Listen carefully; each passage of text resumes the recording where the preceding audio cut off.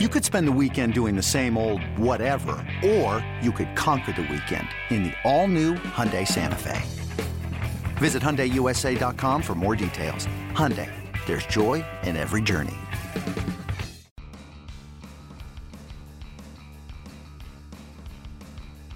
Welcome back to the MLB.com StatCast podcast. I'm your host, Mike Petriello. Joining me here in our New York studios, Matt Myers, MLB.com national editor. Matt, hello. Hi, Mike. How are you? I'm great. We took a week off last week because we were all in San Diego at the All-Star Game. Couldn't get ourselves together to get a show together. I had an absolute blast out in San Diego. I assume you did as well. It's just the perfect, it's the combination of the city, the weather, the ballpark. It was phenomenal. Yes, it was a fantastic experience. Very fortunate to have been able to go. What was your favorite part?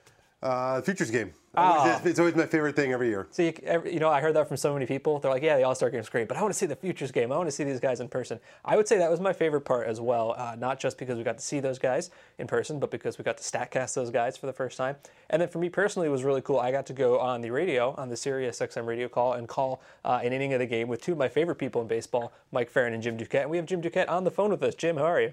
What's going on, guys? I'm with you. I enjoyed the Futures game probably more than anything else, too. It's always one of my favorites. So, yeah, it was fun. It was good to see you guys out there, too. Yeah, we had a blast. And, when I was watching the Futures game, obviously, you knew all the names, but I hadn't seen a lot of these guys in person before. And, some of the guys really stood out to me. I know David Dahl, the outfielder for the Rockies, he made two throws back-to-back, 95.6 and 96.7 miles an hour, which is, for an outfielder, really, really, really good. And so, Jim, I'm wondering, when you look at the guys and you look at the data we started piling up, who really stood out to you from that game? Well, yeah, I mean, there's a couple guys, obviously. Certainly Bregman, ended up being the MVP. I mean, we know the exit velocity was high on his hits. I mean, he impressed, and I'm not quite sure the Astros didn't want to take him to the big leagues after that performance. That was pretty impressive. And anytime you perform on that stage, in addition to the way he swung the bat this year, I think that was impressive. Even him playing third base the way he played over there, because that was a new position. So he was clearly one guy. Another guy. I think we talked about this, Mike, after the game, or maybe even on the air. Was Ryan Healy. At the time, we were like, man, this guy put together some really good at-bats. And then shortly thereafter, here he comes up to the big leagues with Oakland, swinging the bat and trying to get himself, a number of at-bats. He got off to a really good early start. So he was another, certainly the way he swung it. I think pitching-wise, certainly, maybe it wasn't as dominant pitching as we've seen, but we saw some good arms, for sure. And Alex Reyes was one of those guys who, and talking to Mike Matheny, they may bring up in the bullpen and pitch out of the bullpen at some point, just balancing how many innings he gets this year because he missed the first half with the suspension. I know his numbers were pretty impressive too. So those were at least some on the U.S. side that stood up. Yeah, I think I was really interested in that. We saw Jeff Hoffman, who was the guy the Rockies got for Troy Tulowitzki last year. He comes out with a curveball that was measured at over 2,800 RPM. It was the highest spin of any pitch in the game. And his fastball was over 2,500 RPM, a little bit over 300 RPM above average.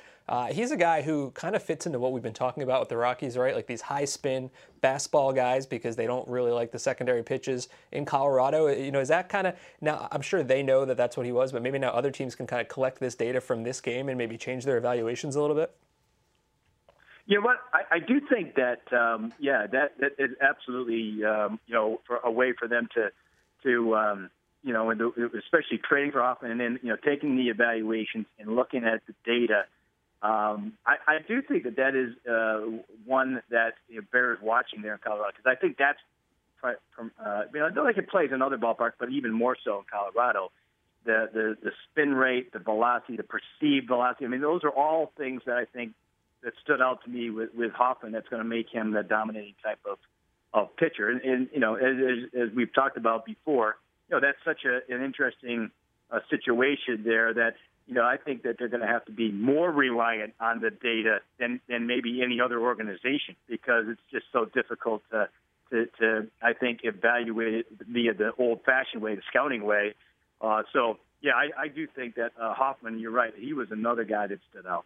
we're getting into trading season now, and some of these guys are going to come up and be on the team this year, but I think some of them are also going to be trade pieces. And so I'm interested to think about if you have executives talking about these guys, they all have scouts, they all know that David Dahl is a strong arm, but now they have numbers. So you're thinking about it in trade conversations, and they say, well, I was going to maybe trade you this for David Dahl, but now I know he throws 96 miles an hour, and now my evaluation of him has increased, right?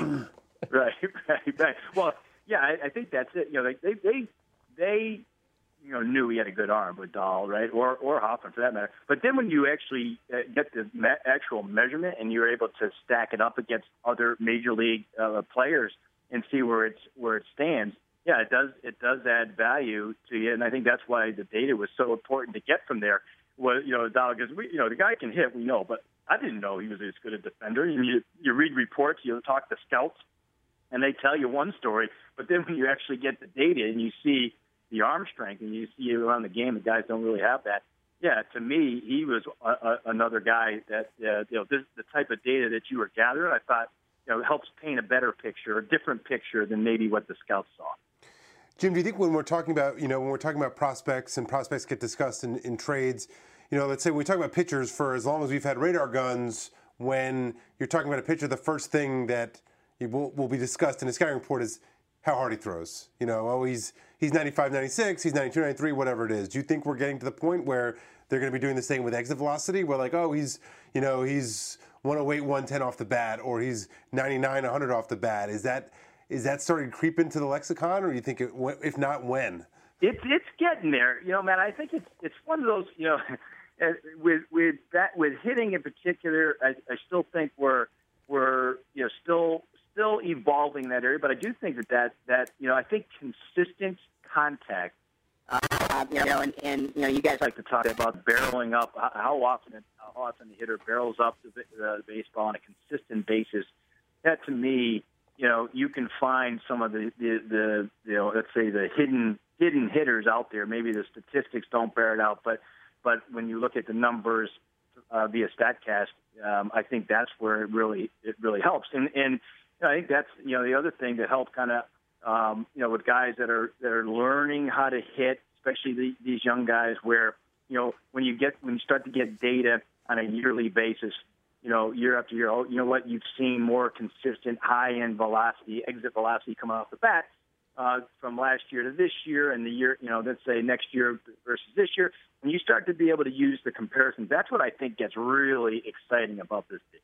Now, before we move on to the trade deadline, which I know we want to talk to you about, you mentioned Alex Reyes, and we were talking about Alex Reyes right before we went on the air. Why is it, do you think, he's not already in that Cardinals bullpen? Because he threw the 3 hardest pitches of the Futures game. He topped 100 miles an hour, and that Cardinals bullpen is really kind of a mess. It's a mess, and his fastball, as you mentioned, was electric. Maybe not quite in sync with the curveball that day, but it's still very good, and his changeup was good. I think that the one thing that they're trying to marry, obviously the data and the ability to win this year with what's best for Reyes and his development, too. Missing as many innings as he did this year, they're trying to get him, because they look at him as a starter next year and in the future. And they're trying to build him up innings-wise and be careful, with the per inning usage and additions each year, which I think a lot of teams try to do. And try to balance that with helping your team now, and so I wouldn't be surprised if we see him soon, but I do think they're trying to stretch him out a little bit more based off of the fact that he missed as much time as he did early on. Now, moving on to the trade deadline, I think someone everybody expects to be traded is probably Jonathan Lucroy. And there's really no question about his bat, and obviously he's very well known for pitch framing. But I think one thing that pops up sometimes is since he's a catcher, there might be an extra level of difficulty having to learn an entirely new pitching staff midseason. So if you were running a team considering acquiring him, would that be something that would enter your thinking, or is that not so big a deal, do you think? Yeah, it's there's a couple things to that. I've talked to a couple of teams who have been interested in Lucroy. I asked them the same question. I don't have as much of an issue with it. I've actually asked Lucroy this question at the All-Star game, and he thinks it's overrated. To me, that most important thing is from the catcher's side of things. How does he frame? What do the pitch framing metrics look like? If they're good, it usually gives you a sense of the type of being able to handle the borderline pitches. And I think that plays no matter what pitching staff you're catching. There's going to be a little bit of adjustment. And there's always the prep work that has to go with it. But I think you can overcome that, in a short period of time. If you're an established and a good defensive catcher like Lucroy is, I think that you can easily overcome it, or overcome it a little bit easier than, let's say, a more offensive-minded catcher. Now, Jim, the biggest trade thus far we've seen, a quote-unquote deadline deal, I guess. We'll start the unofficial start July, right? Trading season was Drew Pomeranz going to the Red Sox for the young right-hander Anderson Espinoza, one of the better pitching prospects in the game, albeit still pretty green, but a big prospect. Yep. Did we already know this was going to be a big seller's market, or does this sort of change the perception amongst GMs that, like, okay, the prices are going to be pretty high? I mean, Pomeranz having a good year, but the track record is pretty short. Yeah, it is. I think when you look at the trade market, I think we kind of anticipated that it was going to be a seller's market, and that was, I think, clear. But you weren't quite sure until you actually see the first couple of trades. You're not quite sure exactly what the asking price or what you're willing to pay. I think the willingness for the Red Sox to give that type of pitching prospect out there got a lot of people's attention. I think there are a lot of front offices who are looking for starting pitching that I think are now looking and saying maybe that price tag is too high. We should look at relief pitching instead. It really impacted it that much.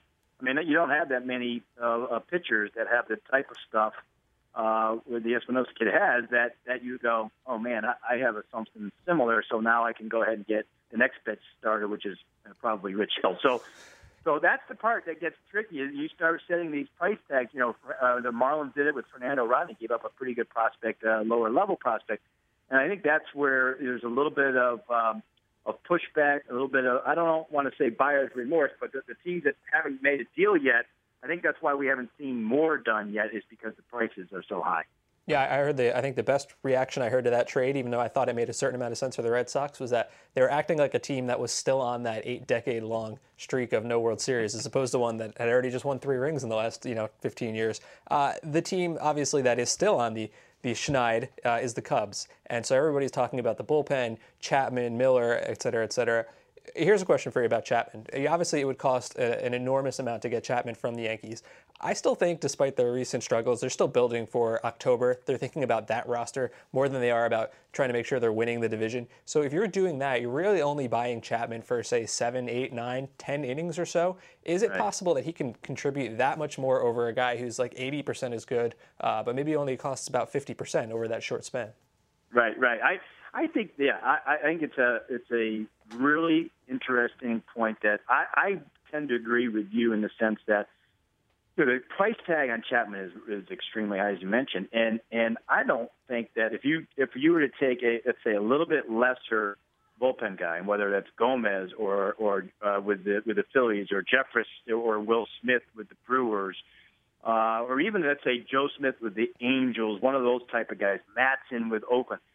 I don't know if there'd be a whole lot of difference in terms of the help that they would provide than it would be with Chapman. Clearly, Chapman would help you win 1 or 2 more games more, and takes whoever is close and moves them to the 8th inning. That makes you stronger, there's no doubt. But again, the value of what you have to give up in return is pretty significant. So I think that's what you're finding too with Chapman. There's like 6, 7 of the legit teams. We're talking Nationals, Cubs, Giants, Dodgers. They're all looking at Chapman, but those teams are also having to come up with their plan B or C, because obviously only one's going to get Chapman. And I don't think that you're going to see that big of a difference. Kind of like what we saw last year. Okay, you got Price, right? But you also got, there's also out there Mike Leake, who was helpful in the trade at the trade deadline. There's plenty of guys out there that can show you that incremental improvement that you're looking for. And Jim, I also wanted to ask you about a team that's obviously not contending this year, and that's the Minnesota Twins. A real weird situation, right, where they apparently told Terry Ryan weeks ago that he wouldn't be back, and he was able to decide he wanted to be fired now, which is just bizarre, I think, in every sense of the word.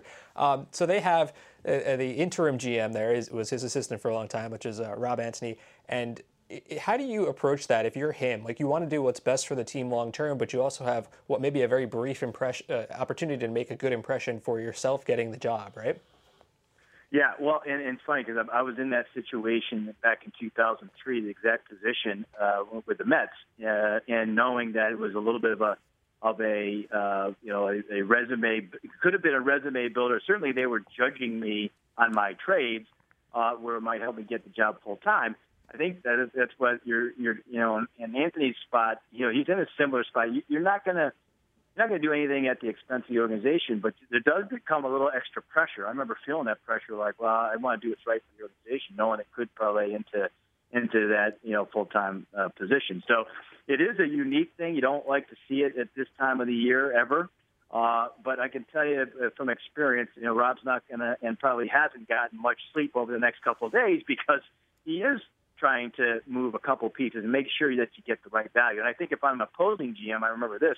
Opposing GMs who were trying to take advantage of the novelty of me being in that position, he's going to have to be careful in that spot too.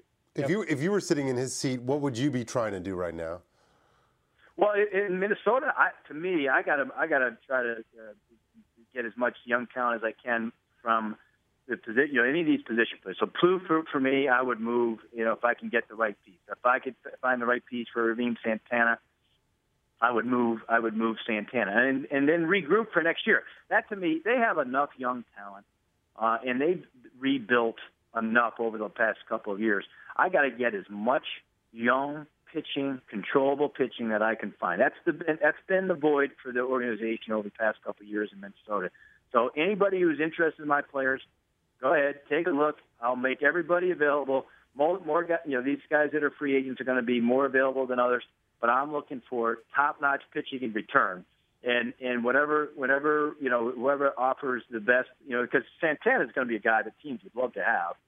Might end up being, if he's available, might be one of the better starters out there. So I'm taking those pieces and I'm trying to just regroup and find the best fit. It's actually a pretty good situation, isn't it? Because it's got a nice new ballpark, a division without a real traditional powerhouse, and it's got a good young base of talent like Buxton and Sano and Jose Barrios. It's actually again Max Kepler. I love Max Kepler. It's actually an enviable job, I would think, right? I think it is. I think it's good. I'm kind of curious what kind of person they're looking for. And do they stay within house? Obviously, you can give it to Rob, or do they go outside the organization with some new ideas, which seem like they were leaning. But I think that they have. So for whatever reason, they haven't been able to develop young pitching as well as I think they would like.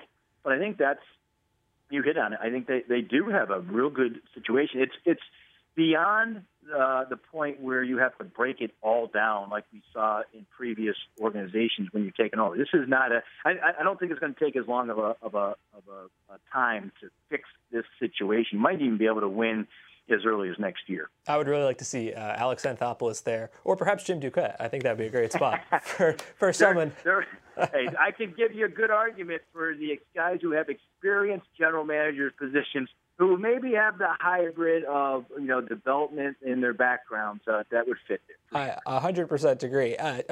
Agree. And Jim, finally, this week you will be here in the studio doing one of our MLB Plus games. Yankees and Giants is Friday, 7 o'clock. It is free on MLB TV. It is the first game of the entire season that I will be unable to attend. And I'm looking forward to watching you guys, you and Anthony Castrovince and Andy Major, and see what it actually looks like, from outside the studio that actually I'm literally sitting in right now. I'm really looking forward to this experience.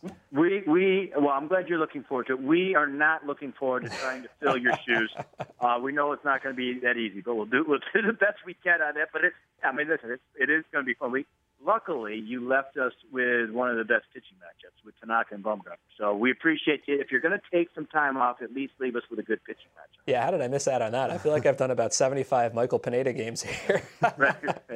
So anyway, Yankees and Giants on Friday night, 7 o'clock Eastern on MLB Plus. You can watch it free, MLB TV, with Jim Duquette and Anthony Castrovince and Andy Major. Thanks to Jim Duquette, host of Power Alley with Duke and Farron on SiriusXM, former GM of the Mets and Orioles, and a good friend of the show. Jim, thanks so much. All right, we'll see you soon, guys. All right, take care.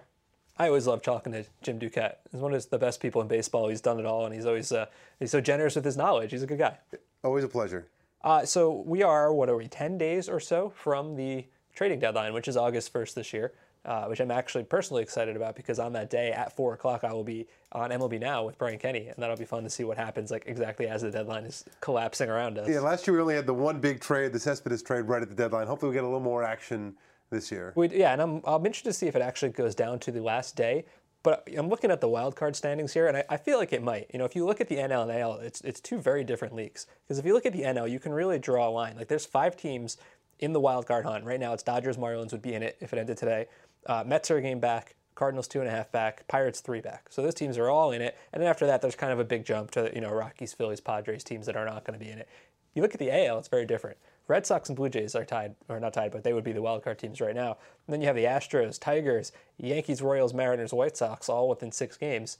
I think all those teams want to be in it and think they should be in it, but I feel like maybe we would disagree with them internally as to how hard they should push for the chance to get into a 1-game playoff, right?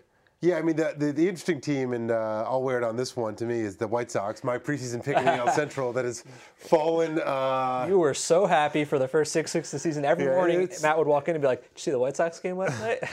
It's been a bad couple months for the White Sox. They're a game under 500. They're 6 out of the wild card, but of course there's 5 teams in front of them, and there's already starting to be murmurs of, oh, should they be sellers? I think that, to me, they should be, because they actually have some assets that would, I think Todd Frazier would net something if they decide to put him on the market. Track record of power, terrible BABIP this year, good clubhouse guy. I think he'd net something. He's a great clubhouse guy because he's a Jersey Shore guy, so I appreciate that. There's been rumors I've heard about Quintana. I actually find that hard to believe, but there's Dave Robertson would be a name that I could see them trying to move. But they want to win next year, right? They're not really looking to blow it up because if you do, you trade Chris Sale. And they're not going to trade Chris. They're not going to trade Chris Sale. So they want something to win with around him next year. So it's hard to you have to deal the guys who maybe wouldn't be coming back next year anyway. And so that kind of limits what you can actually sell. For sure. It's an awkward situation. Hold is an uncomfortable and unpopular, I think, position to put out there. Just like to hold, not to sell or buy, really. And so I think that gets uncomfortable. What about the Yankees? They're actually 1 game over 500 at the moment. It kind of feels like, just based on the feeling around the team, they're about 17 games under 500, but they're closer than I think people think they are. And a good weekend, and maybe they're not that far out of it.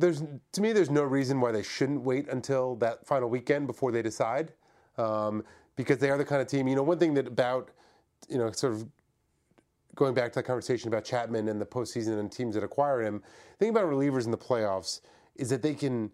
Dave Cameron wrote a great piece about this a couple years ago on Fangraphs that kind of changed my whole thinking about acquiring relievers at the deadline, which is that in the playoffs, they can pitch a much higher percentage of innings than they can. Because of the days off. Because of the days off. Like last 2 years, basically Wade Davis basically pitched every Royals postseason game that was close at all. Right. Now he may be feeling the effects of that now, but obviously if you have Chapman this year, he's not coming back to your team most likely, so you don't really care. So you have Chapman, so the Yankees are a team where they probably think, well, if we get in the playoffs and we have these 3 relievers, they basically can pitch in every game because of the days off. And that makes them, to a certain extent, in my opinion, a little bit more of a dangerous postseason team than a regular season. They're actually more built for the postseason for that reason. So I could see why they might want to hold off and see what happens. The grand scheme of things, I think they probably should be sellers. They probably should be sellers. Because their team, the farm system needs help. They're an old roster. They really could infuse. If they traded Chapman and Miller, they could add a ton of talent and really speed up the process of being relevant again. Beltran, too. It's weird. I know a lot of Yankee fans who are openly rooting against their own team. They want them to lose so that they actually do exactly that. And they have a tough schedule the next couple of weeks. And so I think you're right. There's really no point in publicly declaring we're sellers now or we're buyers now. You see where you are in 10 days. Yeah. You go from there.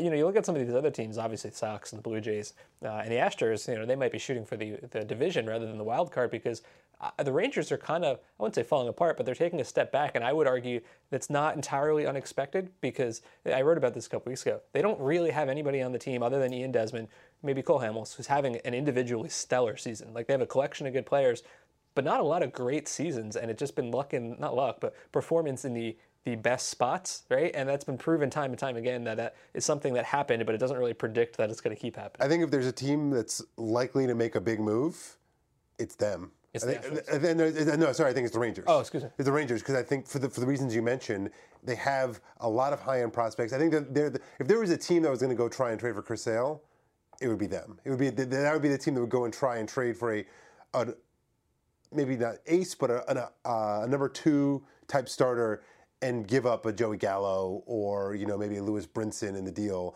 but a guy that'll be around for a couple of years, which is what they did with Hamels last year. They gave up a fair amount to get him, but he was a guy that they knew they'd have for a couple of years. So I could easily see them following that model again this year, just for the reasons you mentioned. Let's end with a question. Okay.